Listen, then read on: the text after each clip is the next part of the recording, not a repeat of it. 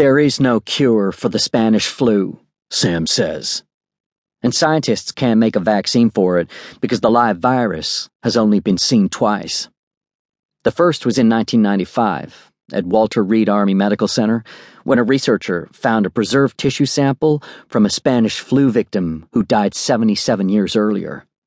Unfortunately, that sample was taken from a soldier who died before the flu mutated into the deadliest form. I thought you said this was getting interesting, I say. By the end of 1918, the flu had spread throughout the world, Sam says, including Alaska. In 1997, a scientist found the body of a young woman he and some Eskimo helpers dug out of the permafrost. The flu-causing agent was still in her lungs. They've tried to isolate and identify the genetic code for that strain ever since. So? I think they found it. So why can't they create a vaccine?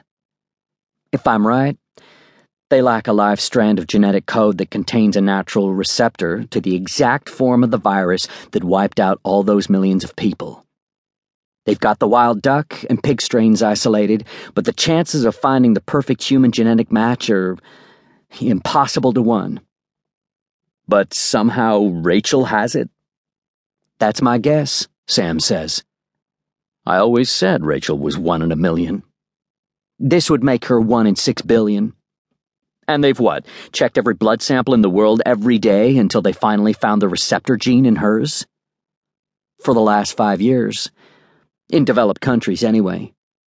But how? Computer analysis? Wouldn't every doctor or blood lab tech be able to recognize it?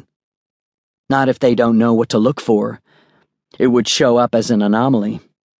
No one is going to read the results and say, aha. Except the scientists who know what to look for. That's right. Most people would look at Rachel's blood test results and think the sample had been contaminated. So why kill her doctor? Why try to kill Nadine? Why kidnap Rachel? You mean, why not just ask her to donate enough blood to start creating a vaccine? Exactly. Think of the implications for bioterrorism. What would happen if word got out that Rachel was the missing link to the deadliest virus the world has ever known? I suppose all sorts of good and evil people would be clamoring to kidnap her and harvest her receptor gene. Yes, but the bad guys could also inoculate themselves against the flu and unleash it on the rest of the world. Holy shit. I told you it was interesting. So you think our government kidnapped her and is holding her somewhere to harvest her blood? At the very least. What's that mean? If you were the government, what would you do? Sam says. Raise taxes? Funny. They can't take a chance on her dying. So they'll take as much blood as they can, freeze it, and harvest her eggs, create children who will continue supplying them with genetic code. They want Rachel's children? That would be my guess. How much blood do they need? To inoculate the world? Every year? I have no idea, but it's probably more than any 20 people could provide. How much blood is required to yield a single proper genetic strand? I don't know, but it's a lot, because they'll have to combine the proper strand from a duck, a pig, and a human. And even though they've isolated the proper components, the flu is an RNA virus. You mean DNA? No. DNA has double strands of genetic code. RNA has just one. So? RNA is highly unstable and breaks down in hours, not days. If they get the right combination, how do they make the vaccine?